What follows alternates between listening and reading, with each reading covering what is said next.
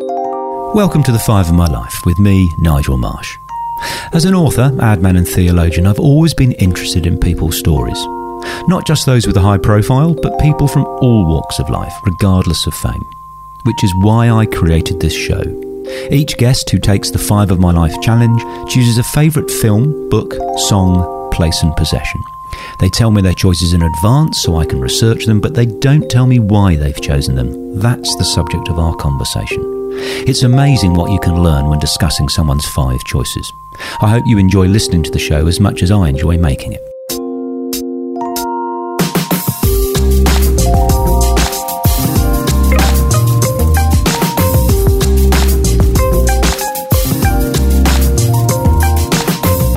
Nancy Kline is a teacher, researcher, school co-founder and writer. She's also the creator and pioneer of the thinking environment.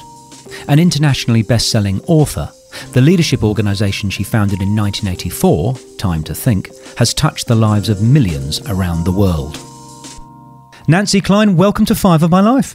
Thank you, Nigel. It's a joy to be with you again and to be here on this platform that means so much to so many people.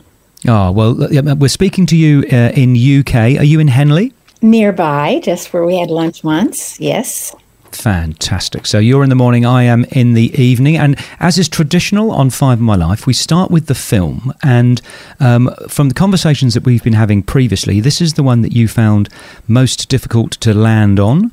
But you have ended up choosing the 2011 adaptation of the 2005 Michael Connelly novel, The Lincoln Lawyer. Yes, well, it was a difficult choice for me. And you know, I think it was partly because there are so many film categories that were vying with each other. And for me, categories like breathtakingly filmed, for example, you know, or worthy of a justice activist or achingly hilarious. There were so many. And I decided in the end, I mean, there was even one category I did consider, which is anything with Robert Redford in it, which was for ages my unrivaled favorite category. But I decided really that the best category would be the category I might call I'll definitely love it, and that would be courtroom drama. So I started there finally, and then, you know, it had to be any highly strung courtroom drama in which the good person's modest, to die for, clever attorney outwits the really, really, really bad person's up themselves opposing attorney. And I do love the intellectual forensics of solving almost any mystery. I think my work probably comes in part from that love. I love wanting to know something and then discovering it. And I love questions and I love answers, and I like even the tentativeness of answers. As a kid, I loved Perry Mason, which now looks very, very dated. But most of all, I loved reading Nancy Drew. So I'm a natural for this category, and so having chosen that, there really was no problem finally with the film The Lincoln Lawyer. And partly, you know, I mean, you could argue that I probably should have chosen some of those very early ones, those classics like 12 Angry Men or Witness for the Prosecution and Here at the Wind and so on. But the fact is, I just love The Lincoln Lawyer, and also I love Matthew McConaughey. And so you put those together, and it was pretty much no contest. I like a lot of his films. And don't you agree? I think you do like Lincoln Lawyer too, but irresistible acting genius plus, I don't know, searing the arrogance of inherited wealth and entitlement. And then that amazing plot twist. It turns out the bad person's not the bad person, or the good person's a bad person. And I love all that. And I like how understated the truths are in this film. And I also love what I would describe as the disobedient humor. He's very disobedient, this Mick, and at the expense of the hateful. You know, I love that. And then finally, I just want to say, I love that scene near the end where you get to see the tender heart of really tough guys. And also there's a kind of, all together in Mick, there's a kind of humility, isn't there, that's wedded to victory. And so anyway, I adore it, and I was really encouraged when you said you liked it too. Well, so, I mean, I have been, as I do with all my guests, but it was incredibly enjoyable doing my research on you. And I, in particular, loved going through your, is it a new website, your author website, nancykline.com? Just the writings that you publish on that, absolutely fantastic. And one of the things I've recently read on that website is you are a lover of nuance. And I think maybe your admiration for that film speaks to that part of what you admire in creative work, something that can flesh out a nuance. Oh, that's a lovely point, a lovely connection, Nigel. Yes. And, you know, for all its robustness, I think this film, it does feed on nuance. And then we get to immerse ourselves in that. And I think when we're immersed in nuance, we are often immersed in a kind of gradual wisdom building, don't you?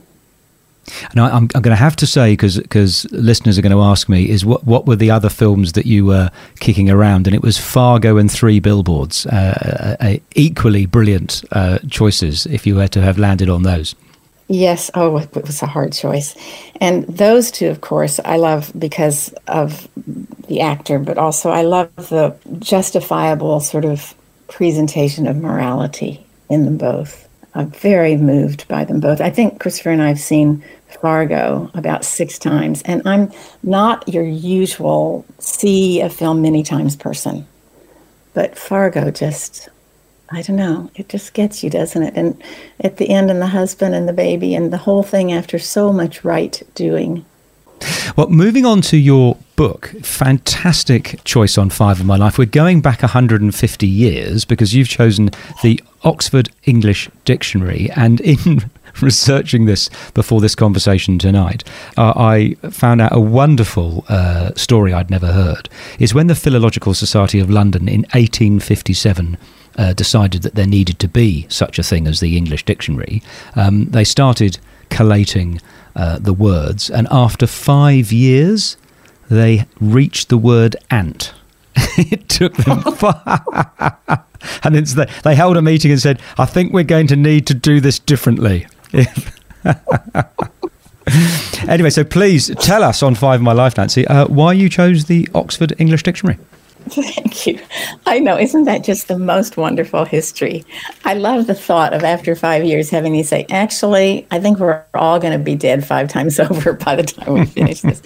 And you know, the story of the Surgeon of Crowthorne by Simon Winchester that was made into the film called The Professor and the Madman. I don't know if I've got those. I think those are right.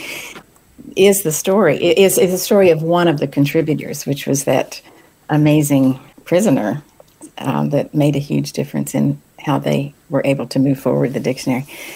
But my history with the Oxford English Dictionary goes back to university. I was at Scripps College in California, just the most wonderful university school to go to for me, perfect, and still a beautiful, beautiful place to learn to think and to learn to value thinking as a human and particularly as a woman. So anyway, I was loving those classes at Scripps when I was learning about the history of words, linguistics in particular, but the history of words through literature study and so on. And part of what I got to do for the linguistics course was to go into this exquisite library that Scripps has and sit in the alcove that housed the OED, the Oxford English Dictionary. And in that particular edition, there were 2 huge volumes. And I'm not talking about sort of a foot or 18 inches. They were almost 2 feet or more of book. And so the whole Library Carrel table would hold it when you opened it. And I can remember leaning over it and feeling that I was as if I was immersing my body in this book. But the thing I loved most and still do about it is that it's not just a definition, it's a history of each word. And so what you're experiencing when you look up a word there is literature itself and history and culture and religion. And so it becomes a fully enlightening experience just to look up a word in that dictionary. And then the other personal sweet thing for me is that in 1967 Christmas, my parents, to celebrate my upcoming graduation gave me the then 2-volume edition of the OED, complete with its magnifying glass, because the type was so tiny. And so I often think, in that sort of what would you take with you if you could take only one thing kind of way, I would never tire of all of that richness contained in even those 2 books, although nowadays I would need a better magnifying glass. I do think the OED is standing there, sitting there, lying there, being open there, as a celebration of most of humans' development, a sort of our astonishing development in evolution, the rise of primate life that conceptualizes and speaks in words and syntax ever changingly, and I think enchantingly. And so I would go so far as to say that the Oxford English Dictionary helps us forgive some of our species' most monstrous traits. And so I chose that. Wow. So there is me thinking you use it to check spelling, and you talk about things in a far more articulate and deep way, Nancy. Oh, thank you, Nigel. My father, when I was going to university, not graduating, gave me a Chambers dictionary, and to this day I have that just on the side of my desk. Just an amazing sort of reference thing that I wonder if the young generation, a bit like records and videos, whether they will have the same type of relationship with the dictionary, because everything's through Dr. Google. They might never have the joy that you describe of an actual hard volume. Yes. Oh, Nigel, if I can just say to that, I do have grave concerns about if it ever becomes a fully digitized world. Now, to get the OED, you can still buy it, but the updating of it all is going on mostly online. And so even though I subscribe to it, you just can't get your whole soul into the screen the way you can into a page.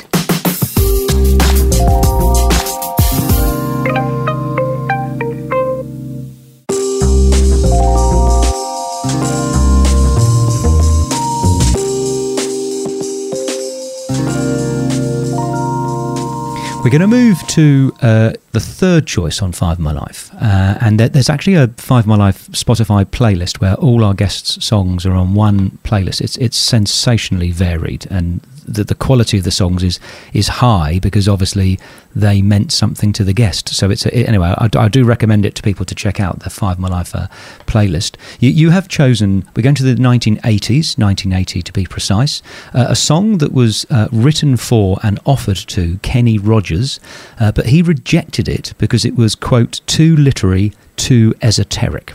So the person who actually recorded it, and I'm glad that he did because it's absolutely fantastic, Don Williams. It's the second single off his album Portrait, Good Old Boys Like Me. So what do you do with good old boys like me? Well, in my early 30s, having been trained classically and raised on classical music, and actually having married a classical music aficionado, I found myself inexplicably and horrifyingly at the time falling in love with American country music of the 70s.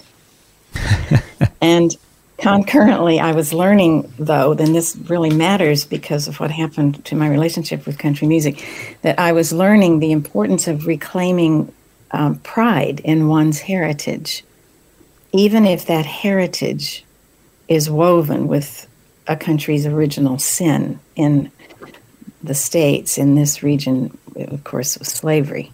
That I was learning that you can disavow the sin and work with your whole life to right it. And along the way, also be proud of the country itself, of its good, of its sweet, and of its just. And so it was a hugely formative time for me. And you could say that I was sort of piecing together, therefore, warranted pride in being a U.S. Southerner having come on my father's side from Tennessee and my mother's side and grandmother from Mississippi. And I was a white, privileged Southerner whose family of 6 generations at one time was slaveholding. I was also populated with anti-racist and anti-sexist writing and activism over 200 years. It was an amazing juxtaposition. And so I began to be drawn to that region's country music. And along the way, against my imagined imminent, you could say, ostracism from classical music colleagues and friends, not to mention my husband, I stayed true to this newly found self. First, only privately, by listening to country music alone in my car, and always resetting the station back to classical music before I went in the house. And then over time, gingerly sharing it with a beloved of mine, and finally, literally coming out as a country music lover in 1982. So it took a kind of courage, I think, and independent thinking, you could say, to allow Don Williams, who was called before he died the songwriter's songwriter, to sit in my life side by side with Mozart. And in choosing this song, Good Old Boys Like Me, as my favorite, I think it recognizes that this uneasy positioning of linearity on the one hand and paradox on the other, the recognition of human love as the core of all things beautiful, can be found in much of country music, but especially, I think you could say indisputably, in Don Williams. And of course, I could listen to that exquisite voice sing the phone book, I think. It was a challenging choice for me, but definitely a wholehearted one. And I hadn't heard the song before, to my shame, but it's a fabulous song and performed wonderfully. But the lyrics are quite...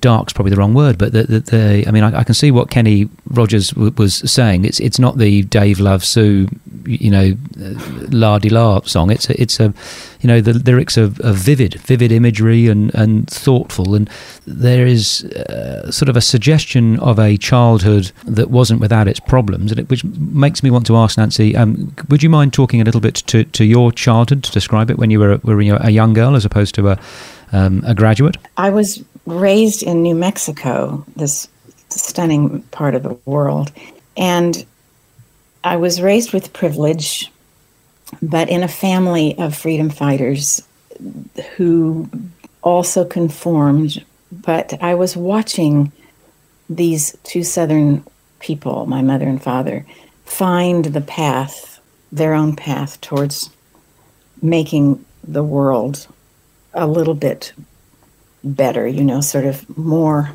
in line with their own values of caring for, believing in, trusting, respecting, and wanting to build into leadership people of all backgrounds and experience and races and so on. So I was living in this privileged bubble, went to boarding school in Texas as well, very white experience of life, but being loved into my own mind, being trusted to find my own way.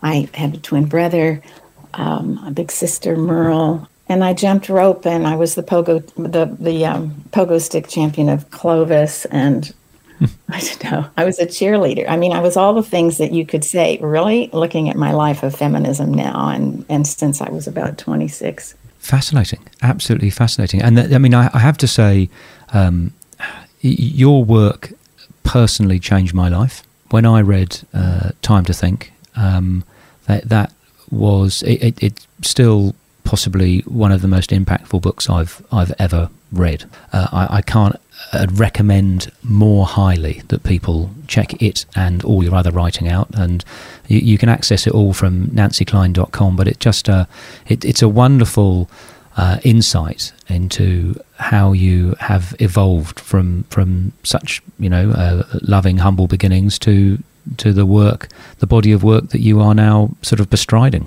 Just think, I've got your latest book, The Promise That Changes Everything. I Won't Interrupt You, in front of me now, and that was a sensational read.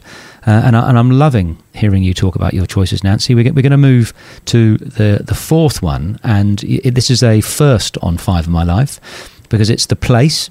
And people have chosen slightly random things like the ocean or my health or whatever. But you have chosen, and thank you for taking it in a good spirit, you have chosen in the middle of a sentence when I'm writing. Could you tell us about that? Thank you, Nigel. And also thank you for your eloquent reflections there and generous. Well, yes, I wanted to choose initially New Mexico or Oxfordshire, which have in common a certain beautiful blueness of sky, though the New Mexico version of it is completely breathtaking. But about 10 years ago, I was driving in South Africa with a woman, Margaret Legion, who was a well-known, redoubtable freedom fighter, economist in South Africa, and who changed the subject we were talking about as we were driving along from apartheid history and said suddenly, Nancy, where do you most love to be? And I said, even without pausing, I said, oh, with Christopher, and in the middle of a sentence when I'm writing. Well, I remember that we both laughed at that non-geographical sense I'd made of her question. And I guess as a writer herself, she understood. She smiled. And so I've been thinking about what happens to me in the middle of a sentence as it's forming, as it's forming and reforming and rejecting and embracing and agonizing over and rejoicing in itself. It's a heady experience. It requires me, this is what I really think is so amazing about it. It requires me to be entirely focused, entirely in the present, even as meditation and mindfulness for me cannot achieve. And I also think that it's kind of like being conscious during what's called blastulation in embryogenesis, just after we're conceived. That, we have no brains then to perceive that quintessential experience of formation. But getting to be in the middle of a sentence as it forms is a close second for me. So I feel it's a sacred time, yeah. So I am terrified of interrupting you, given your work and your book, and I have just interrupted you. I thought I was doing quite well up until then, but I can't apologise enough. I've just interrupted the lady who writes the book. Don't interrupt. I do apologise. The process of writing for you, therefore, is a joy, not agony, that it is for some authors. Yes, I guess that's right. I mean, there are kinds of writing that I find tedious and difficult. And I can feel daunted as I begin to write the writing I love to write. But when I was writing my very first book, Women in Power, How Far Can We Go, way back, on the thinking environment, I remember that I had to climb the stairs to my study, sit down at my tablet then. I didn't have a computer. And imagine there were no people in the room. And there were no men, or there was nobody that was telling me what to do, and that whatever I thought is what I should write. And I think that was the beginning of knowing that I could just come and be a writer and ask myself, what do I think? What do I want to say? And then if it had to be shaped a bit differently and certainly edited, I love the existence of editors, it would be fine. But it had to start genuinely from who I was. And maybe that's why it's not agonizing, because it's lovely to come back to yourself, I think. You wrote a book, I couldn't get hold of it in time. You've written a book about love and relationships. Would you mind talking a little bit about that? Oh, thank you. Yes, the one Christopher and I did called At Least 100 Principles of Love. Well, I need to know at least one of them. Give us some tips. Well, that was such a lovely time in my life, because I had just fallen in love with Christopher, and about less than a year before. And we were thinking about how this love between us was forming, and it was defying so many of the social norms around us. And so we decided we would begin to write down what we were learning about love. Pretty soon we had 20, then we had 30, and pretty soon we started thinking of them as principles of love. And then we had 100, and then we had 109. And we laid them all out. There are no computers in. We laid them all out, each one on a sheet of paper. And in this little place, our little tryst where we used to meet for being together after I would come to England, we looked around the house. That little cottage was pretty much covered with paper, and decided that there were at least 100 principles of love. And maybe we would compile them in such a way that it could be made into a teeny book. So, but the principles of love go from loving the self to loving each other to loving the world. I wish I could recall the exact wording of some of those, but certainly one that is pervasive now in our life, and I think should be in people's lives, is effectively that you can love another person only as well as you love yourself. And so facing yourself, cherishing what you can, and doing something about what you can't cherish so that you then can lead to the most sort of intelligent loving of another person. And I think that's what I would say about the principles. The idea was, what does it mean to love intelligently? Beautiful. And you've been with Christopher for, is it 30 years? Have I got that correct? Or yes, well, we've been in love since 83, and we've been married since 1990. It's been an exquisite journey. And I moved here after we married because my work was more mobile, but for 7 years it was a transatlantic romance before AT&T or BT were diversified at all, and before the computer. So I have 7 years of love letters. Well, I'm now 76 and a half, and I'm intending before I'm 80 to get out all those letters and read them again. But they sit within view in these lovely folders by the year, and I know they're there. I'm glad they're not just all in a file on my laptop. Now, I have to ask you, at a tangent, is when you are a young child, when you mention your age, you say, I'm 4.5, because it's that half is very important to you. Do you think when you approach that there's a middle bit where you say I'm 33, but you never say I'm 33 and a half? Does it come full circle as when you get to a riper age that you start adding in the halves, or is that just a personal quirk? It's so funny. You are so delightful. Well, I think I've never quite thought about this before, but I realize that I think this just may be kind of peculiar to me or something, this sort of particular to me, because having nearly died when I was 26, I have always counted as precious every day of living.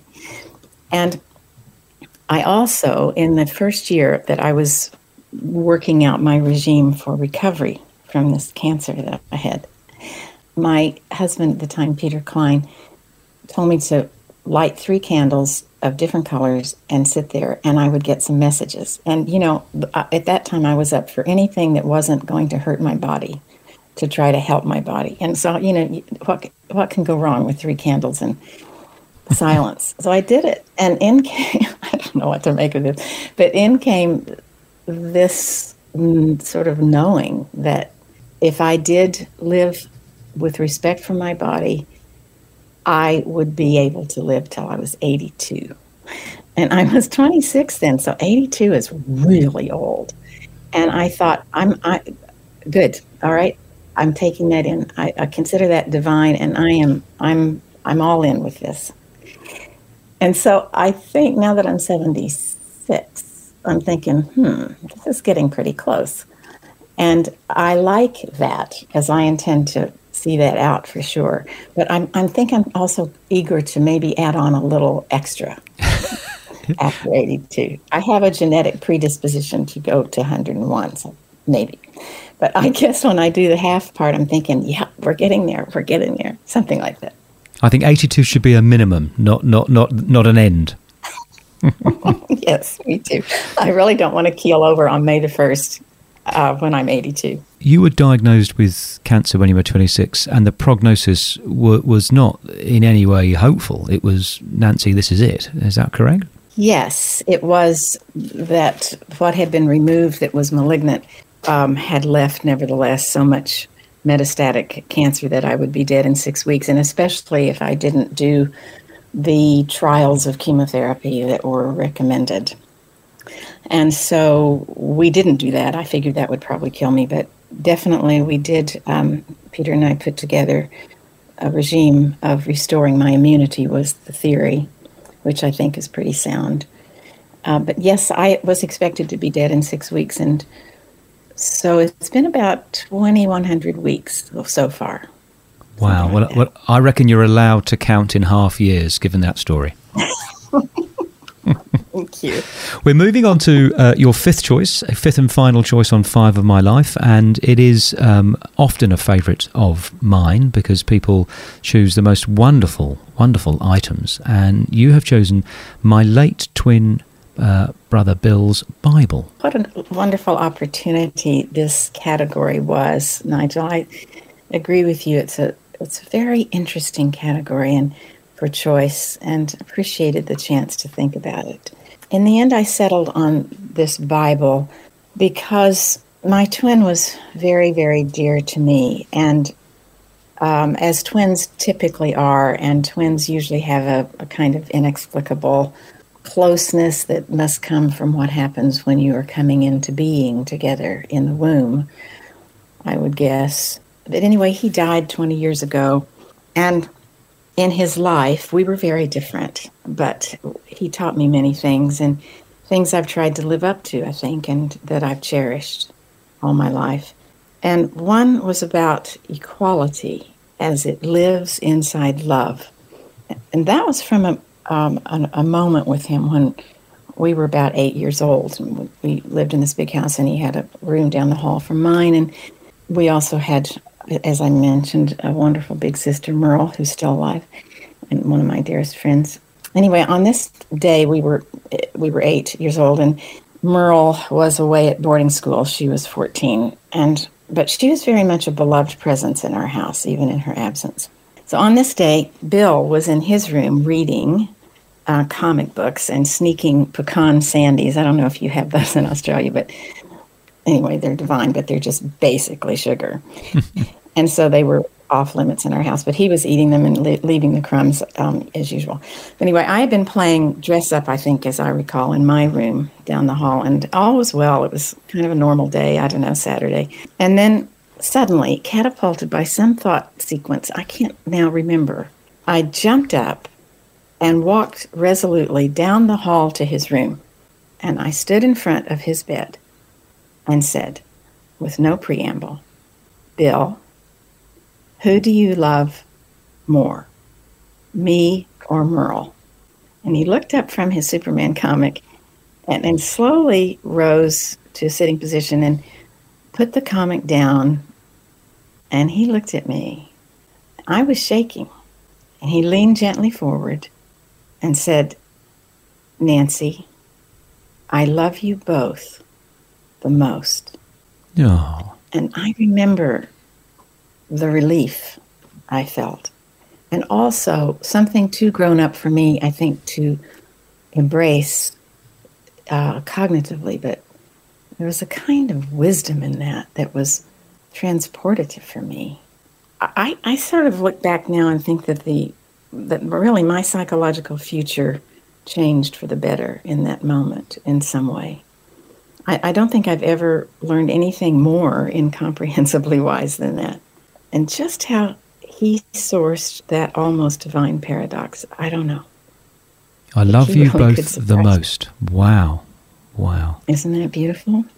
Fantastic. And then, Nigel, he went on to become a fervent, though always tender Christian, a fundamentalist, and a striving one, a kind of self-doubting, sometimes I would call even tortured one, but always a wise one.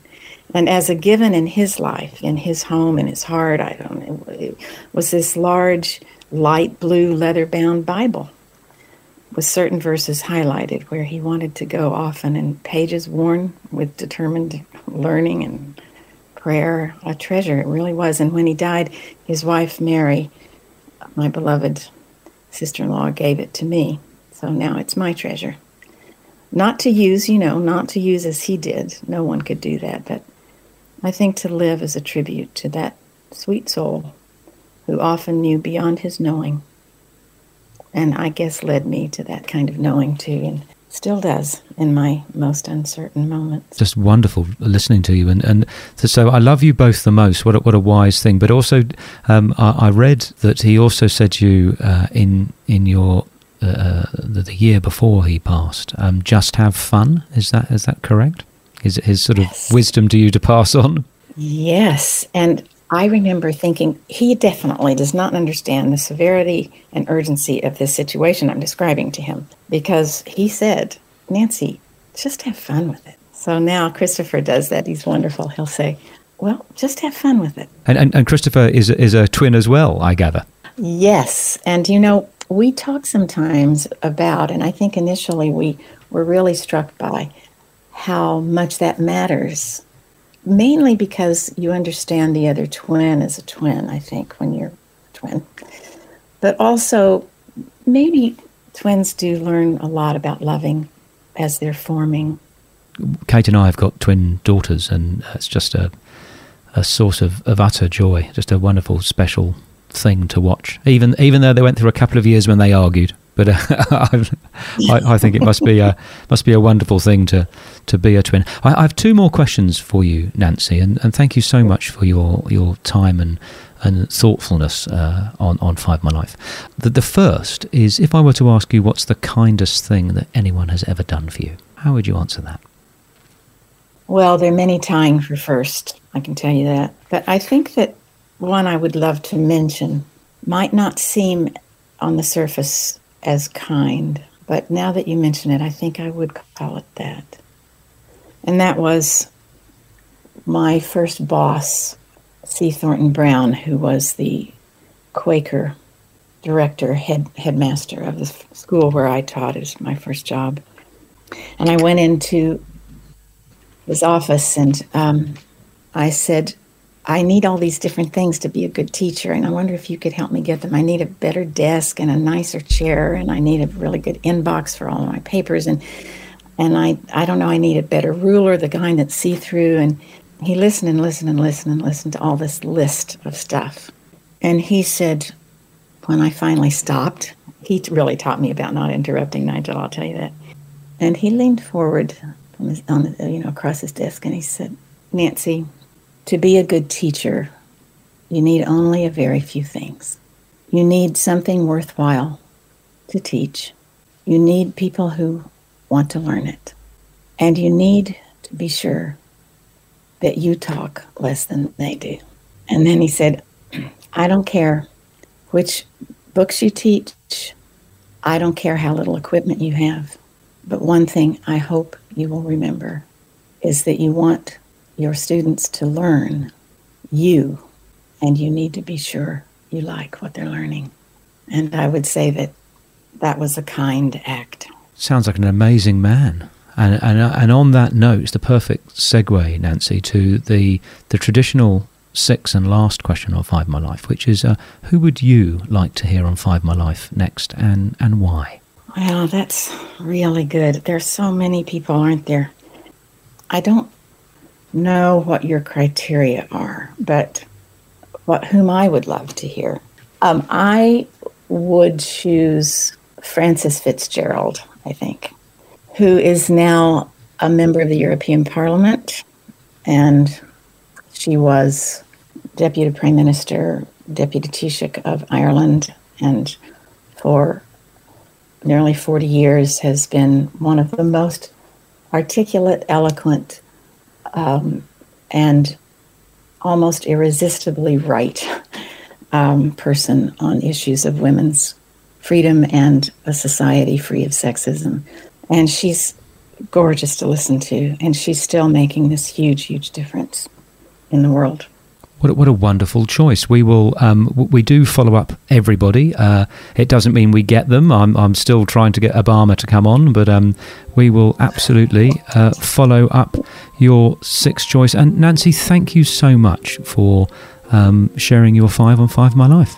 Thank you, Nigel. It's been a complete joy, and I thank Mandy too. You create a thinking environment. I appreciate that. Thank you for listening to this episode. If you follow 5 of my life, you might enjoy my latest book, Smart, Stupid and 60. In it, I write about a number of the issues discussed on the show. It's the 20-year follow-on from my first book, Fat, 40 and Fired. If you have any feedback on the book or suggestions for the show, please get in touch via my website, nigelmarsh.com.